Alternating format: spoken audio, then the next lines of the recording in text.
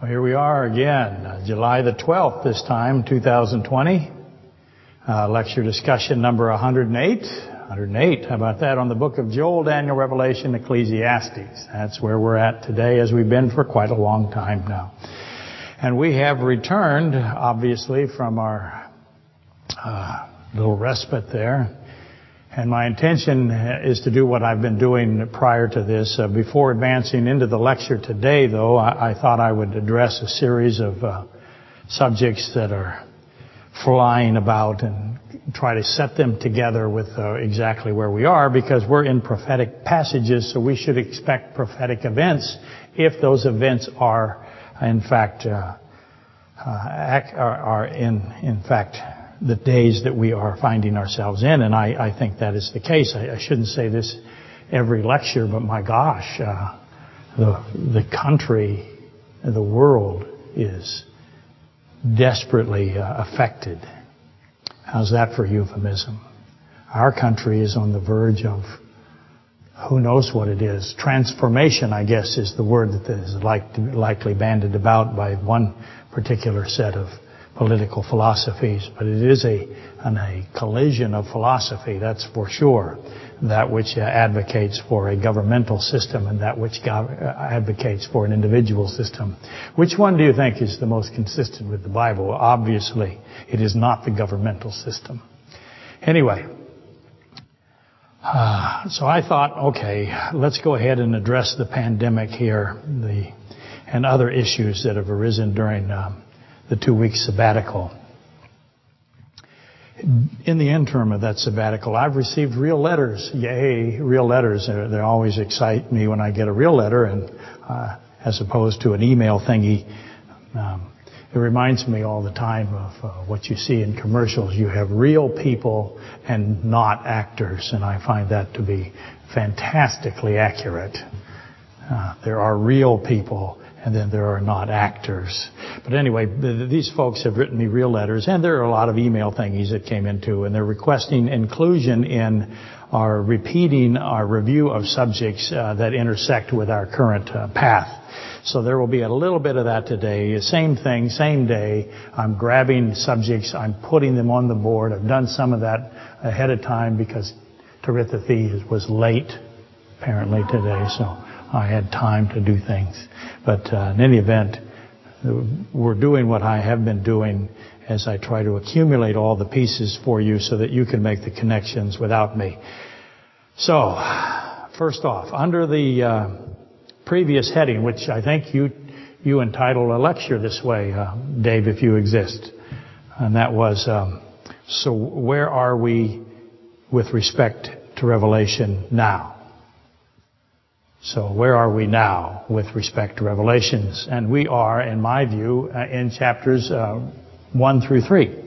So let me put that on the board. Now, some people will disagree, but that's where I think we are. We are in the blessed prophecy of the 7 churches. I have the position, as you may know, that they are individual systems, and they may have sequentiality to them, but they're mostly concurrent, and I think that is obvious, especially because of Thyatira and Philadelphia, which we'll get to in a little bit.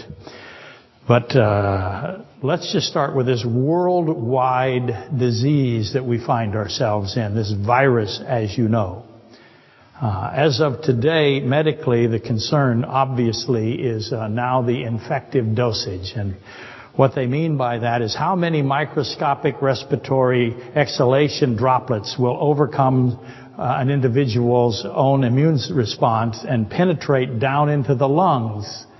And the heart tissue, that's the capillaries, the alveoli, and the myocardium. I should put that on the board. Let's at least put alveoli, because that is where the focus is right now. Capillaries, of course, and alveoli. Maybe I can spell capillaries. Capillaries, I-E-S. How did I do? Somebody correct me on the internet. There's an I in there. I might not have it right. Let's see. I wrote it down here somewhere on the paper. I added an I. There's no I here. So now I can make my L back to its normal size. But the capillaries and the alveoli, which are in the lungs, for our intents and purposes today, especially. That has become the focus of the medical community. And that's because the pulmonary and the cardiac systems, and I have drawn beautiful pictures of cardiac systems, they went for tens of dollars, maybe, but okay, they didn't go at all. But the pulmonary and cardiac system, you might remember, are particularly vulnerable to this virus. And that's been the assignment of microbiology and the people who are trying to come up with a vaccine. What is occurring? What is it doing into the lung system that is causing so much distress, if you will, actually, so much mortality? So again, the pulmonary and cardiac systems are vulnerable, and that's because they are codependent. They are integrated, and they have ACE2 receptors. You remember the ACE2 receptors. Glasses just went bang. I can't see with them. I can't see without them. That's my ACE2 receptors are very critical now. And I believe, as I've said before, to review this, and they'll be repeating today because of this 2 weeks, but I believe these ACE2 receptors are going to open the door into scientific discovery that we have never thought possible. I've begun to look at them, and you might remember, and they are the angiotensin converting enzyme number 2. Angiotensin is a bigger enzyme. This is a system that captures that with a amino acid pocket. It captures the angiotensin, and then it begins to cut it into pieces so that it can metabolize. It is part of the nutritional system, the catalytic system, if you will, in the cell structure. So these angiotensin converting enzyme number 2 are incredibly important here. And as they begin to figure out how important they are and what they can do with them, I think we're going to see a tremendous advancement. I left off Daniel 12:4 here. Let's put Daniel 12:4 on the board. Where are we now is the question. What I'm trying to convey essentially is aerosolization. Aerosolization. And this is because I'm not wearing a mask right now, and by just breathing, speaking obviously, yelling, screaming, this is why bars are so fragile. People are going to bars, the music is turned up, they're 3 feet away from each other with no masks, and they are exploding material into each other's face. And that material, this is where the angiotensin converting enzyme number 2 becomes a factor. That material gets into the nasal cavity in the mouth. And this virus is primarily an airborne, or it's an aloft virus. In other words, if an infected person breathes or coughs or sneezes or speaks to you, their lungs are going to expel. If they're infected, their lungs are going to expel newly replicated virus particles. These are tiny particles, very tiny. Again, they're microscopic. You need electron microscopes to see this COVID-19 virus, to detect it. And I've previously said that besides the lungs and the heart, which has a tremendous amount of ACE2 receptors, not tremendous, but they have a high volume of ACE2. I'm conveying that they may have more than anything else. They don't. But they have a high volume of them. There are ACE2 receptors in the lungs and the heart, which makes them susceptible, because what the COVID-19, you might remember, does is that it latches on that amino acid pocket that's in the angiotensin converting enzyme number 2, and it stops the angiotensin from getting captured, and instead the ACE2 receptor captures a COVID-19, and that COVID-19 then enters in. Let me draw you another beautiful diagram. I have a living cell, and I have an ACE2 receptor on the outside of it, and I have a COVID coming in here with its little spikes. Okay, I should have an angiotensin. Boy, that's really such a good job. Where do you get stuff like this? But anyway, the little ACE2 is sitting right here on the surface of a living cell. It has to be a living cell because this COVID-19 is not alive. We're going to get into debate here in the next couple of weeks over why are viruses not alive and bacteria alive. What's the definition of alive with respect to microbiology? But what is happening is COVID-19 comes along and attaches itself to the ACE2 receptor instead of the angiotensin protein. And that allows it to get inside the cell. Once it enters through into the ACE, it gets itself into the cell, and there it's able to replicate tremendously. And so when you are an infected person, or if you're around an infected person, breathe, cough, sneeze, speak, sing, blow the trumpet, you're going to expel newly replicated virus particles. And now they go towards somebody else. Now, I must say this, of course,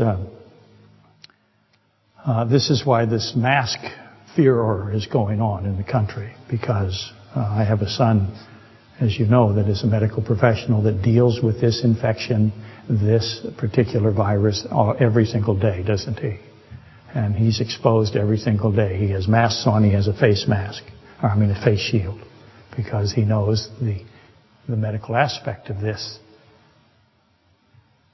Our mouths, besides the lung and heart, our mouths and our nasal cavity have angiotensin converting enzyme number 2s in it. So our noses and our mouth have them. And our nose and our mouth will inhale. Okay, you spend a lot of money to get this kind of medical expertise. Fortunately, you spend no money. But our noses will inhale these aloft particles that were produced by the infected carrier. And I should say that, again, viruses, not bacteria. Viruses are parasitical. They require living cells to reproduce. That's the issue here.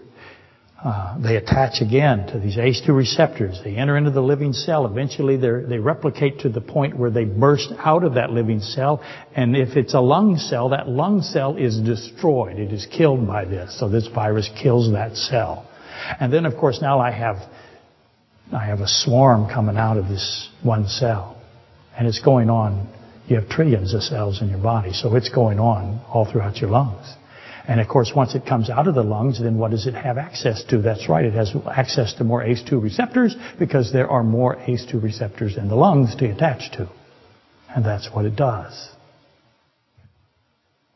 If it's a lung cell, of course, again, destroyed by the volume of viral replication. And that multitude binds to other ACE2 receptors on other lung cells. But some of it does not. Some of it gets exhaled, comes out of your body through your mouth and your nose. And of course, once it becomes aerosolized, and it goes into the air, and now we know how long it can remain aloft indoors. And this is, of course, a very serious problem. It can remain aloft indoors 4 hours. And that is why the concern. So that is why we discuss things like high viral dose and low viral dose now. Infective dosage or diluted dosage. There's a dilution effect outside, not so much inside. And that's essentially a discussion of the number of particles contracted or contacted, if you will. In other words, how many particles hit me or you or anyone. The high viral dose and my individual immune response will determine the level of infection that I have and the level of severity. As you know, I like quantum physics because it's tiny little particles. I recognize the reality that I'm looking at is really just a bunch of tiny little particles. That's a tremendous amount of information, and the mind it takes to keep that information, to know that information, to process it, and to keep it into its natural law, a ubiquitous law throughout the universe, is incredible. So I'd like to know these little tiny things, and when I see little tiny things, being so fascinated by them, I notice here that I have 100 nanometer piece of genetic material, very small. And it's mostly RNA. Won't get into that today. There's some DNA, but mostly it's RNA. It's surrounded by a protein shell. I drew it for you right there, fantastically. And it has glycoprotein protrusions. That's these little spikes, and you've seen all the pictures. So those protrusions come with it. And it is able to enter a living cell. as I've said, that has an ACE2 receptor. But I want to know, why can it do that? How did it get these glycoprotein protrusions? Where did they come from? The ACE2 receptor, its primary function is to regulate blood pressure. But here comes this 100 nanometer genetic material with these little protrusions in a protein shell, and it can do what it's doing, and I want to know why. And eventually it reproduces itself in quantities that is deadly to those who have, like me, compromised immune systems. And so, again, being fascinated by this little process, I begin to ask the most obvious of all these obvious questions. How did this invasive, it's an invasion, it's a parasite, how did this entity come into being? Where did it come from? Now, there's real speculation that it's man-altered at minimum. That Wuhan biomedical facility, actually a virology facility, was known to involve itself in the manipulation of viruses. And I'm wondering, of course, Occam's razor, if that hasn't been the case here. I want to know how it came into being. What was the steps, the anatomy? How does it possess countermeasures? Because it's not alive, but it possesses countermeasures against our own immune system. It has countermeasures to evade detection. How is that possible? Is that intelligence? I want to know. If you told me that I had a device that could attach to an ACE2 receptor, I'd want to know, how do you know what an ACE2 receptor is? How do you know that this can attach to it? How do you know, how did it get these glycoprotein protrusions? How did it get this protein shell? I want to know. Those are obvious questions to me. And again, it can evade detection. And that explains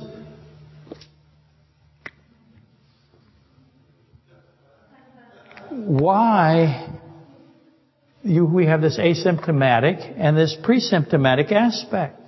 Because once it's detected, that causes the immune system to have what's called the febrile response. That's why you get a fever. It attacks it. But this thing can evade detection. And that is why we have so much asymptomatic element here. It's a possessing virus. It also can camouflage itself. It has sugar molecules to hide from the antibodies. It hides its protrusions with sugar molecules, so the immune system that attacks it doesn't recognize the protrusion for what it is. Again, how did that come into being? And here's maybe the easiest question, but not really. This is not really the easiest question. I'm lying. Okay, I'm misrepresenting. It's not the same. Why do humans and animals even have an immune system? Do we need an immune system? Well, we certainly do now. Obviously, the immune system allows us to survive against these 100 nanometer particles. But why are there even deadly 100 nanometer particles in the first place? And now, why do we have an immune system against it? You have to go back to the Garden of Eden and ask the easiest of the hard, difficult questions that no one has ever answered. And that is, did Adam have an immune system? Did he need one? Did Eve? Did any animal need an immune system? And how did the immune system come into operation? Was there any sickness in Genesis 1 through 3? No. So why is there an immune system? Did the immune system exist in Adam? Now again, that seems like an easy question, but it is not. Will we answer it today? Oh, no. Well, we're not going to answer that today. What, are you kidding? But eventually, this is kind of like those old Western movies, the cliffhangers, where you watch the movie and the hero is on the cliff and they're hacking at the rope that he's holding to, and it ends. And what do you do? That's right. You had to pay another dime, because that's how much the movies cost me in Whittier, Alaska. I had to pay another dime to watch the next movie. I couldn't go home. They trapped me. And it has been part of my methodology ever since. under the assumption that everything that works on me really easily will also work on everyone else really easily. Ultimately, my question resolves into the question of sickness, which is how it fits. Or to quote C.S. Lewis, he wrote this wonderful book, The Problem of Pain. If you haven't read The Problem of Pain by C.S. Lewis, I would advise it. I know there are people out there reading it. They've let me know. He thought deeply. C.S. Lewis placed this problem into Ecclesiastes 12:1, 12:6 through 7. That's where he put it. And Genesis 3:17. He figured out where it fit. He said it this way: we can ignore even pleasure, but pain insists upon being attended to. When you're in pain, and I have, to Lori's dismay, I have bad teeth. She did not do a good job inspecting my teeth. What was that? How long have we been married? 112 years, something like that. Anyway, I have bad teeth and they are starting to bother me because I am an elderly man now by everyone's definition. And I can't ignore my teeth. We can ignore even pleasure, but pain insists upon being attended to. God whispers to us in our pleasures, speaks to in our consciousness and conscious, and shouts in our pain. It is His megaphone to rouse a deaf world. That is C.S. Lewis's explanation for the immune system and COVID-19. So what did he mean? Let's ask a couple of questions. If the deaf world is who God is shouting to, what is the world deaf from? To what is the world deaf? Why is the world deaf? Well, that's obviously, again, Genesis 3:17. C.S. Lewis further proposed this: pain is unmasked. It is unmistakable evil. Every man knows something is wrong when he is in pain. Were we designed to be in pain, you see? We have feeling, but what about intense pain? Where is the line, the threshold where feeling becomes intense pain? Obviously, pain and sickness is the precursor to Ecclesiastes 12:6 through 7. That's why it's on the board. The loosing of the silver cord, the breath of the Spirit of life, returning to Him who gave it at Genesis 2:7, 7:22, 1:20, 1:21, 1:24, 1:30, and I left out some. Let me repeat that. Pain, we have pain and then sickness. If we have enough pain, we have the loosing of the silver cord. Remember your Creator before the silver cord is loosed. Ultimately, the question devolves this way. Devolves, not the right word. Crystallizes, focuses this way. So why is God shouting to a deaf world, and why is He using pain to do so if we accept C.S. Lewis's premise? And then what is He exactly shouting? Am I going to answer that question today? Oh yeah, I really am. It's coming. What is wrong? Why is it wrong? I could have said it that way. Let me add this. Why do we have in Matthew 24, Luke 21, Mark 13, why do we have earthquakes and worldwide disease or pandemics? And that, of course, leads us to what? That's right, the ashes of the red heifer. I did a bit of a leap there for those who keep score at home. I left out a few steps. What did I do? Let me go back and look at it, make sure I did it right. I said, what is He shouting? Why is He shouting it? Why do I have earthquakes and pandemics? And what does that have to do with the ashes of the red heifer? So, again, there's some steps in between that process. Maybe a couple or maybe 100 steps. Anywho. We began this little foray asking, again, where is the deaf world now in the book of Revelation? We have a deaf world, and God is shouting. Where is it, the world, with respect to the book of Revelation? Again, I say that we're somewhere between, we are past chapter 1, past chapter 2. I think we are in chapter 3. We are not at chapter 4. To help you out, chapter 4 is the abduction of the bride. And that where is the deaf world now in the book of Revelation is kind of sort of a trick question. Even though I presented a view that makes it fit. It's a trick question, you see, because the world, though, is in the book of Revelation. It is there. To be exact, but it's actually more specifically at Romans 1, 24 through 32. See that on the board up there. I had a lot to do while we were waiting for Terry to finally get here. Oh my gosh, what a performance. I could have put this on an overhead, couldn't I? That's amazing. Why don't I do that every week? Because I don't want to. That's why. I like my little whiteboard. I'm attached to it. It would be sad if I left it for some better technology. Same goes for my... Look, I'm somebody that handwrites every single word. Well, not every one. I deviate a lot. Most of the words. Who does that? Who writes every week 5,000 words?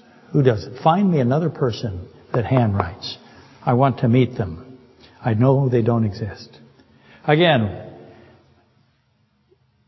Romans 1:18 through 32. I lean towards the position that 1:24 through 32 is correct.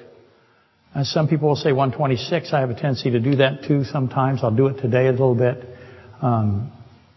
So it'd be 1:18 through 26 and 1:26 through 32. But that's where I think we are. If you want to know where is the world today, this is where I think we are. And I wouldn't argue with the Romans 1:18 through 23 or whatever it is, whatever you wish to assign to it. I really would not contest that position. It certainly has merit. It's defensible. I just think we as a collection of humanity have moved into Romans 1:24 through 32. And yes, that infers that 1:18 through 32 of the book of Romans is a sequence. It is sequential. It is moving in a order that we can analyze. I am inferring that on purpose, and now I'm in fact saying it definitively. Romans, just to recap it here really fast, I could read it, I guess I could. It wouldn't be a terrible thing. I'll just read a little bit of it. Romans 1:18. For the wrath of God is revealed from heaven against all ungodliness. And somebody asked me, some nice lady, do you remember her name? She sent me something, and she wanted to know what translation I read. I read large print, New King James. For those of you who are wondering that. Large print because I have to. And I've had to for a long time. For the wrath of God is revealed from heaven against all ungodliness and the unrighteousness of men who suppress the truth in unrighteousness. Because what may be known of God is manifest, is made evident in them, in man, for God has shown it to them. So Romans 1:18 through 23, don't have time to read it or we'll bog down, describes mankind as suppressing the truths of God, or the truth of God, denying His clearly seen attributes as you go on. For since the creation of the world, His invisible attributes are clearly seen. And man is suppressing the truth of God, denying the clearly seen attributes revealed in the creation. Mankind even rejects the Elohim, the us of Genesis 1:26. Is 1:26 up there? Let me put that up there. Very important verse, Genesis 1:26. Oops. And 3:22. That's the us. That's the Elohim. That's one of the great truths of God. You have to know that truth. Otherwise, you're going to fail when it comes to who Christ is. If you don't understand the triunity of God, you will not understand how Christ is in fact God. So the us of the Genesis 1:26, he even says His eternal power and Godhead. Man rejects the triune Godhead, the Godhood. Through the evidences that are obviously inside man, it goes on to say. There are evidences that are obviously inside man. We're talking about one of them right now. ACE2 receptors, pulmonary. cardiac systems. There are evidence inside of us, overwhelmingly obvious, that they come from a designer, an intelligence. We have the design of the body. We have consciousness. Consciousness has never been explained by mankind and will never be explained by mankind because it is Ecclesiastes 12:7 and Genesis 2:7. And man can't figure that out because it's not physical. It will never be physical. They think it emerges from a physical device, the brain, but it does not. It controls the brain. And man, therefore, not being thankful, the Romans 1 goes on, not being thankful, not glorifying God for His power of creating life, matter and energy, time and space. Even though we can see this creation of life, matter, energy, time and space, man is not thankful for it, doesn't glorify God for it. And then it goes on to say, therefore, then mankind became futile in their thoughts. Their foolish hearts became dark. Man declared himself wise, but was instead a foolish idiot. I added that part. It's not in the text. It might be in italics, some Bible. Man therefore becomes worshiping of the creation rather than the one who created it, exchanging the truth for the lie. I can't make that more definitive. The truth and the lie. Now, there is the truth. There is the lie. They are singular. There is the truth that is a truth. There's also the truth that is a person. There is a lie that is a lie, the lie, and there is the lie that is a person. They have personhood as well as status. And that becomes incredibly important. And I submit that what I just described is our condition of the world today. And I submit that this condition has stood for quite some time. I'm going to say that it has been in existence for 120 years. Oops, did somebody sneak in? No. The building's just groaning, so it's going to fall down? I heard some sound like... Oh. Okay. If the building falls down in the midst of this, please contact... Okay, don't worry about it. It's over. This building's not... We're not going to survive. Not in this building. 120 years. I think this has been going on for 120 years. And you've heard me say 120 years. That's familiar. Hope it is. I wish we had time, but we don't have time. By we, I mean me. Can't cover it today. We'll get it later. Romans 1:24-32 to summarize it. And yes, I've commingled them a bit, and I will again in the future. And I can do it because I'm a highly trained religious professional. This isn't easy. I make it look so easy. Okay. Maybe not. To compress this passage, 1:24-32. God gives them, He says, I give them that have this condition, the ones that became foolish, that got rid of the truth for the lie. I gave them, He says, those that exchange the truth for the lie, He gives them over.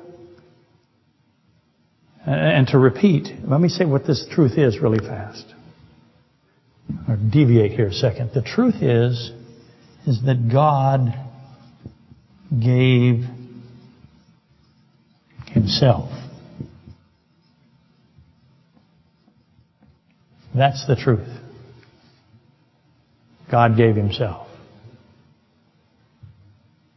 And they exchanged that truth for the lie. We've talked about the lie in the past many, many times.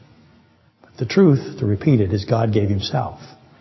That means the pre-existing one gave existence because He exists before anything else, before space, matter, time, energy, life.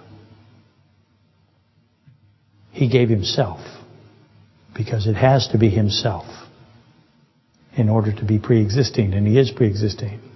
And the lie is the opposite of that. If man has existence, then man is eternal, and the lie is the opposite, that man is temporal. So that is the truth and the lie. Now, I know I completely made it a lot smaller than it is. But I hope you recognize these two today, at least, as a big aspect of it. The truth is that man has eternity because God gave himself. And God has eternity. The lie is the opposite of that, temporal. That is, again, in Genesis 3. The truth is that man is Genesis 2:7.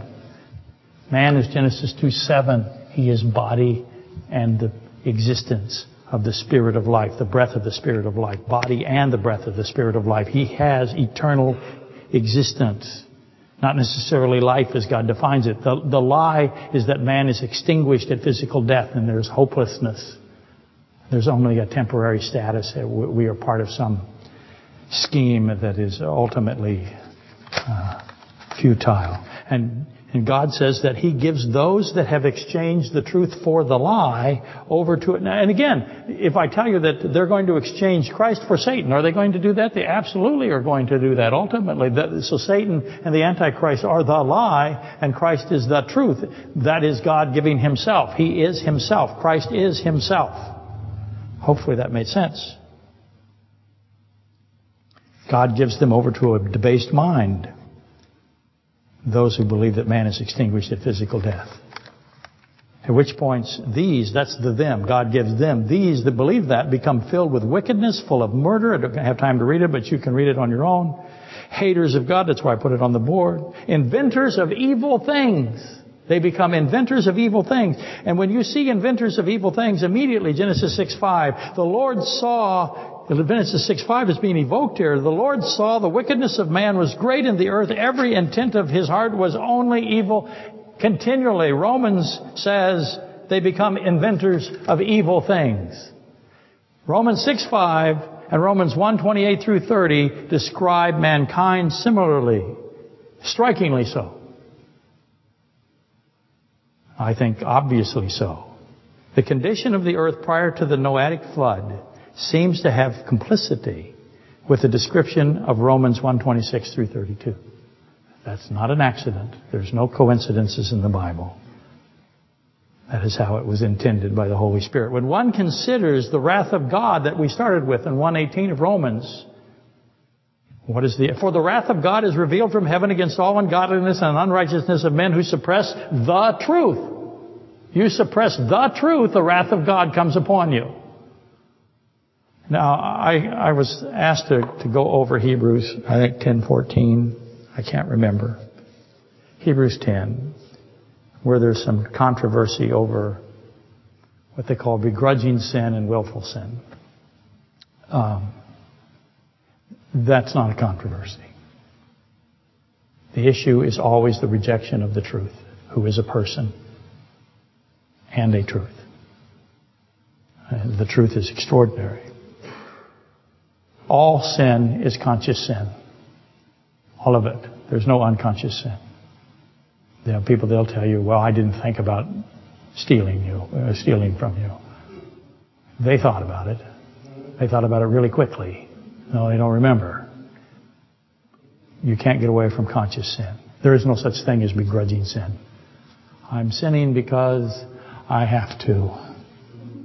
Now, I've sat in this chair in that office and I have heard people say to me, I am sinning because I have to. No, you are sinning because you want to. It's simple. It's willfulness. So these people that try to say, well, you have the really bad sin and then you don't have so much bad sin. Those of us who sin, but we really don't know it. Omission. We're okay. You willful sinners, you're doomed. And I just remind them of the Pharisee and the tax collector. I think that sums it up. Who goes to heaven? The one who thinks his sin is better than other people's sin? No, not that one. This is about, and Hebrews 10 is about the truth, who is a person. You reject the truth for the lie, God's wrath will come upon you. I'll get to that next week. It's on my list. The list is incredibly long, yes indeed. But when you read about the wrath of God That would be eschatological wrath. That's the day of the Lord. That's tribulational wrath.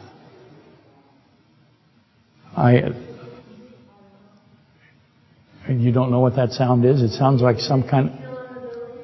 No, it sounds like an animal. Maybe there's a moose out there. It did sound somewhat like a moose. It may be that the building is about to blow down because there is a 10-mile-an-hour wind. So, okay. It annoys me. Not annoys me. It causes me concern. Yes, go investigate. How much time should we give you if you don't come back?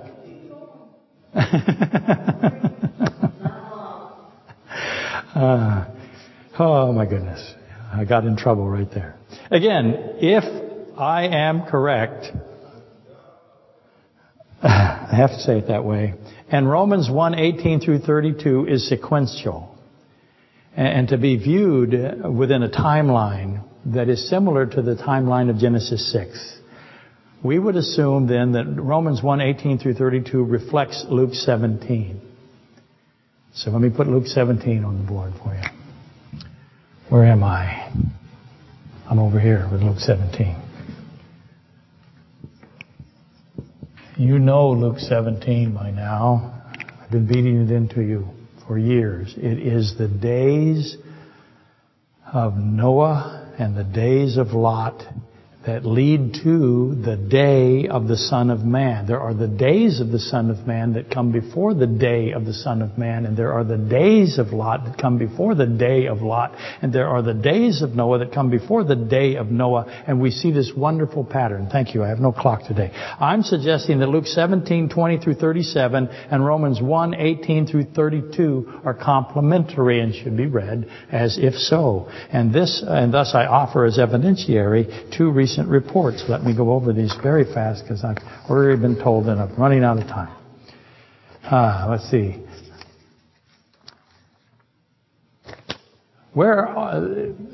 Once I read it, I hope it's obvious.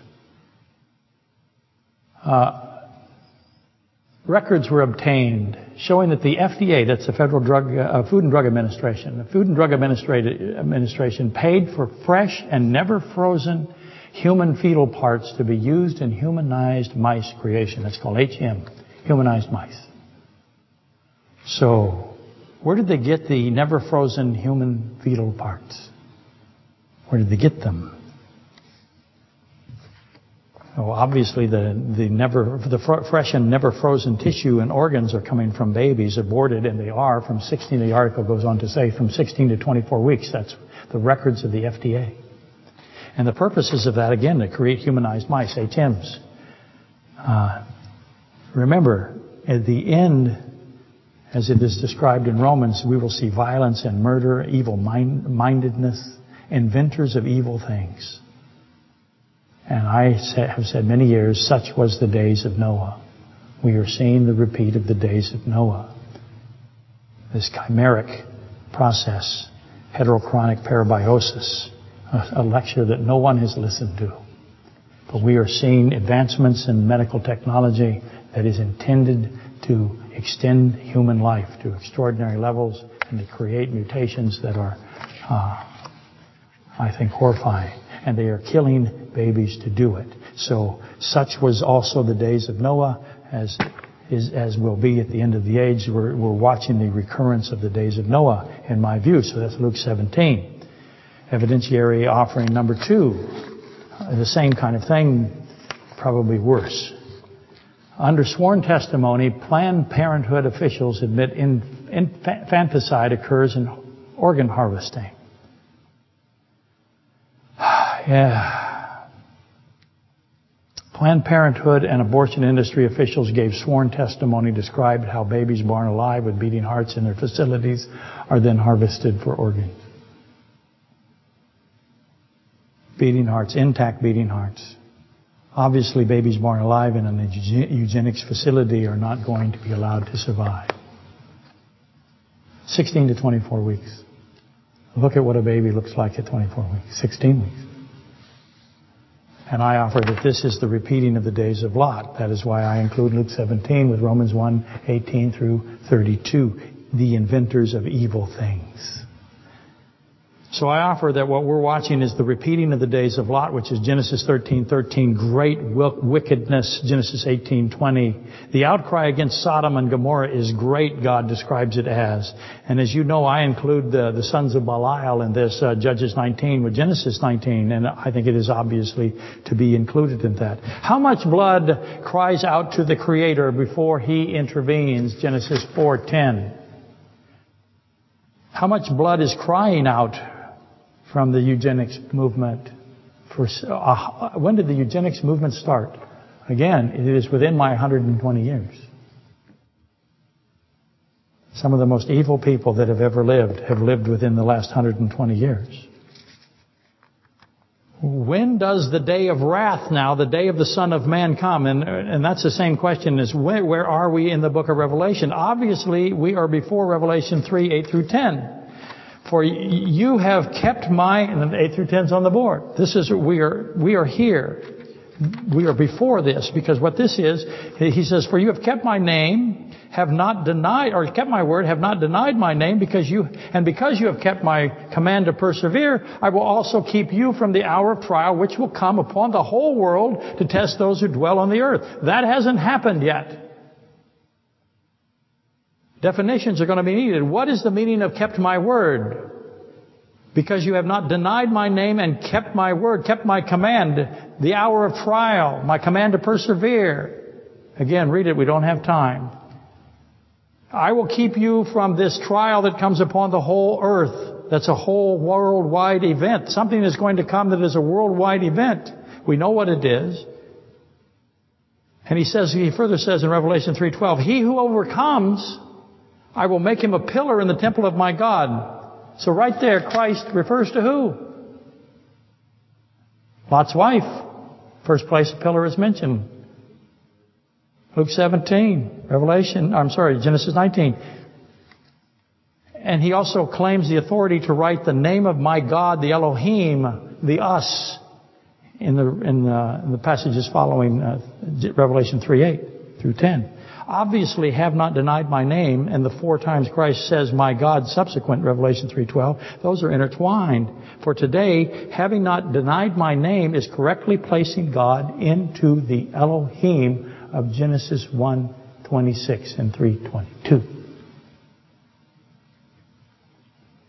You must keep His name, which is His absolute infinite Godhood. Kept my word, then would be likewise. Christ repeatedly states that He was the I am that I am of Exodus 3:14.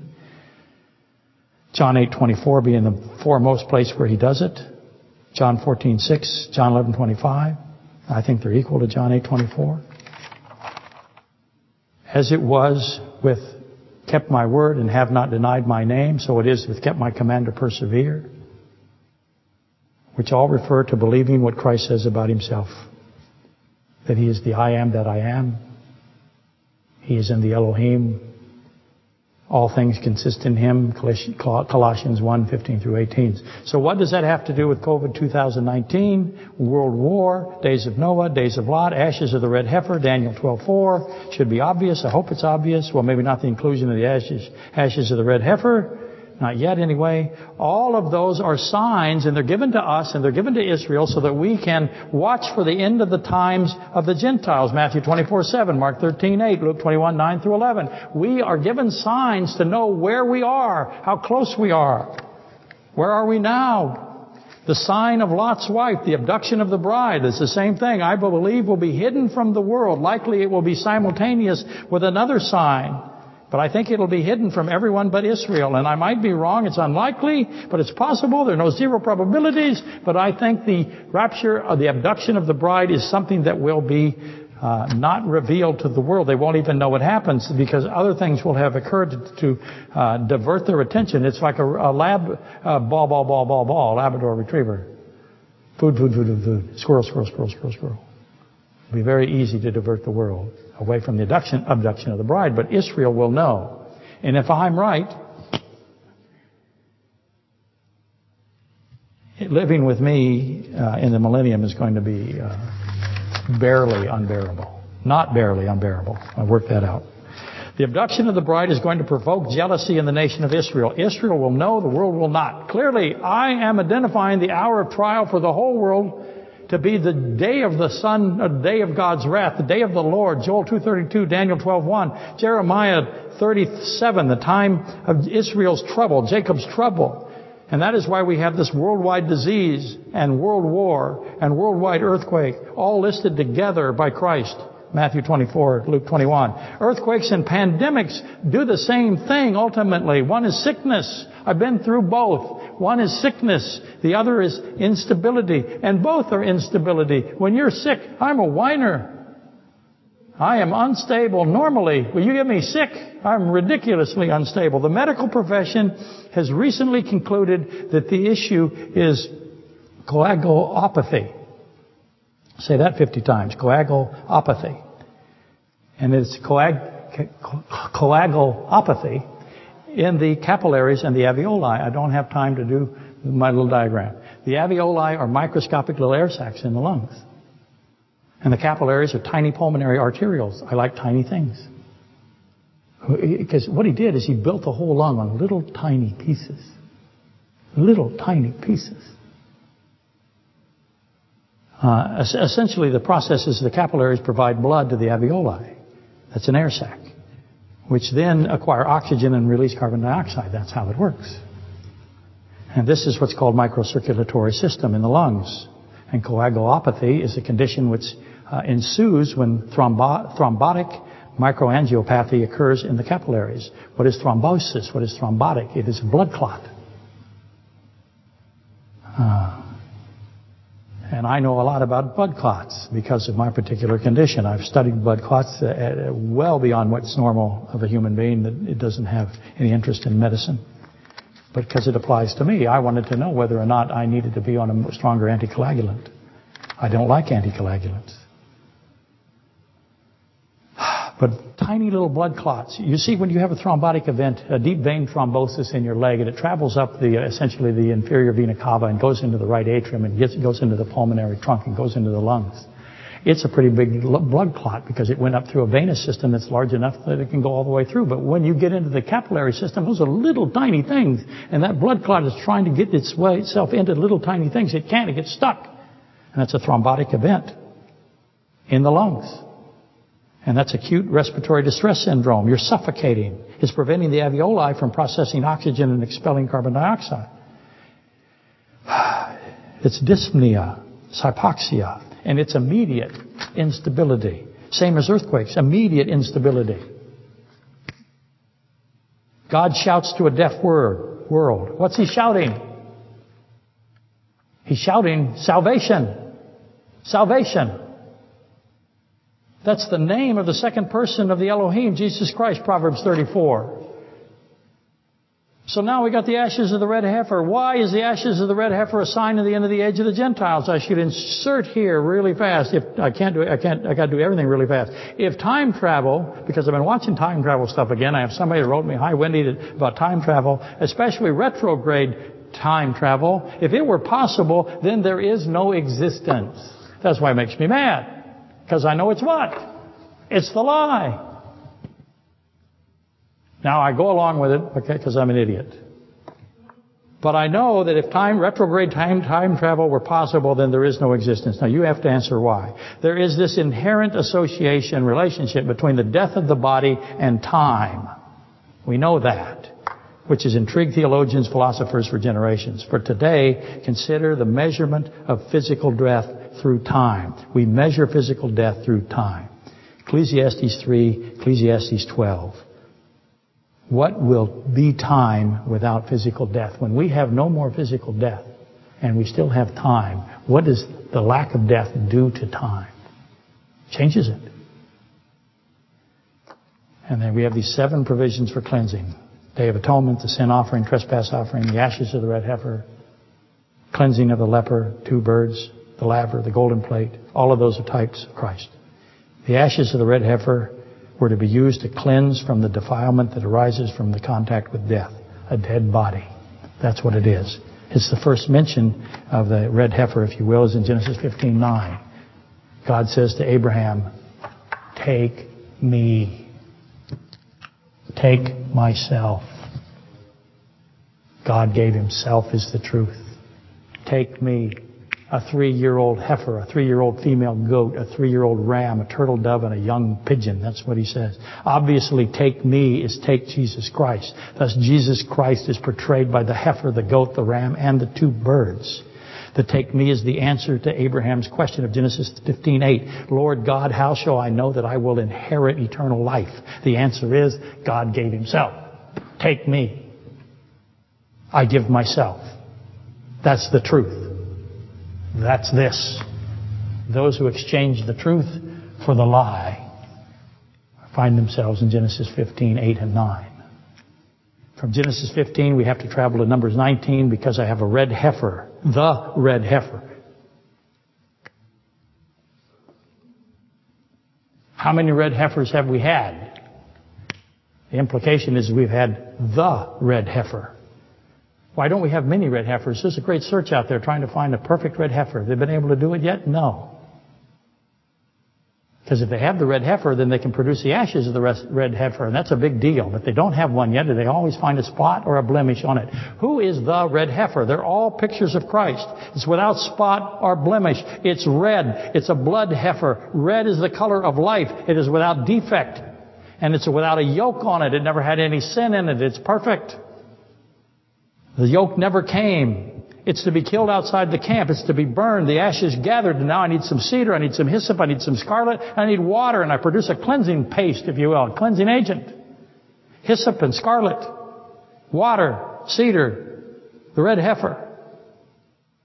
And then I get purification from defilement from touching a dead body.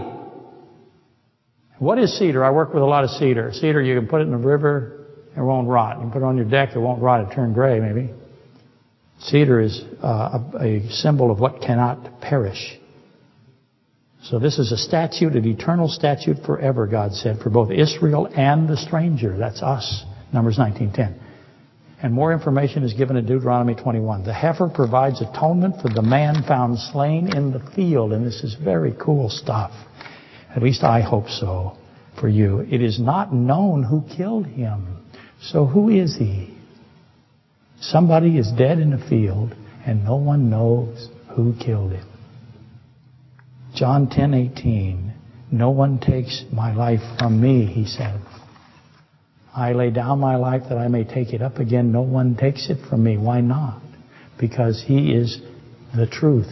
He is the Himself. He is the me, the take me. He is in the us of the Elohim. Deuteronomy 6:4. I lay down my life that I may take it up again. No one takes it from me, but I lay it down of myself. I have the power to lay it down. I have the power to take it up again. Omnipotence. He has to have omnipotence because He's infinite. Infinite power is required to raise the infinite God. It is not known who killed Him. That's a profound truth. No one knows who killed Him. We know who killed Him. He laid it down Himself, but no one can kill Him.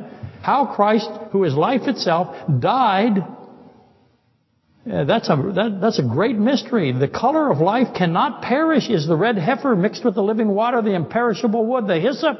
The hyssop is when you apply the red blood, the life blood on Passover, Exodus 12:22. It's the application. All of that testifies of Christ. He applies the blood, doesn't He? He's the hyssop. All of these testify of Christ. Now it's believed, it is believed, the ashes of the red heifer are in the Ark of the Covenant. I think that's true. From the heifer, the truth. And what else is in that covenant testimony, the Ark of the Testimony? I have tablets written by the finger of God. That's John 8:6, where Christ is writing in the finger. He's writing in the dust, and He does it again in John 8. Oh, look, He writes twice with His finger. How many tablets do I have? How many times did God write on the tablet? The rod of Anna. Wow. There's a slip. The rod of Aaron. The manna from heaven. That's how I did it. Rod and manna. I'm innocent. All of those testify of Jesus Christ, and hopefully I did this justice, and the picture is emerging. John 5:39. Search the Scriptures; these are they which testify of me, the truth God gave Me. I am me. I gave me.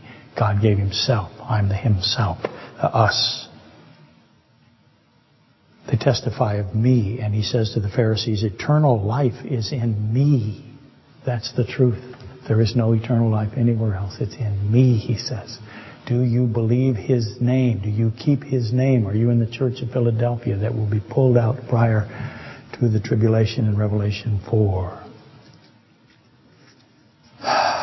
Thus, we're waiting for the ashes of the red heifer, because if they find it, Israel is going to do what? They're going to purify the priesthood. And if they purify the priesthood, what are they going to do next? They're going to build a temple out of cedar. Game over, baby. And here we go. We see a sign that is incredible. Okay, that's all I got. That was hardly anything. Give me 2 weeks off. See how much stuff I accumulate.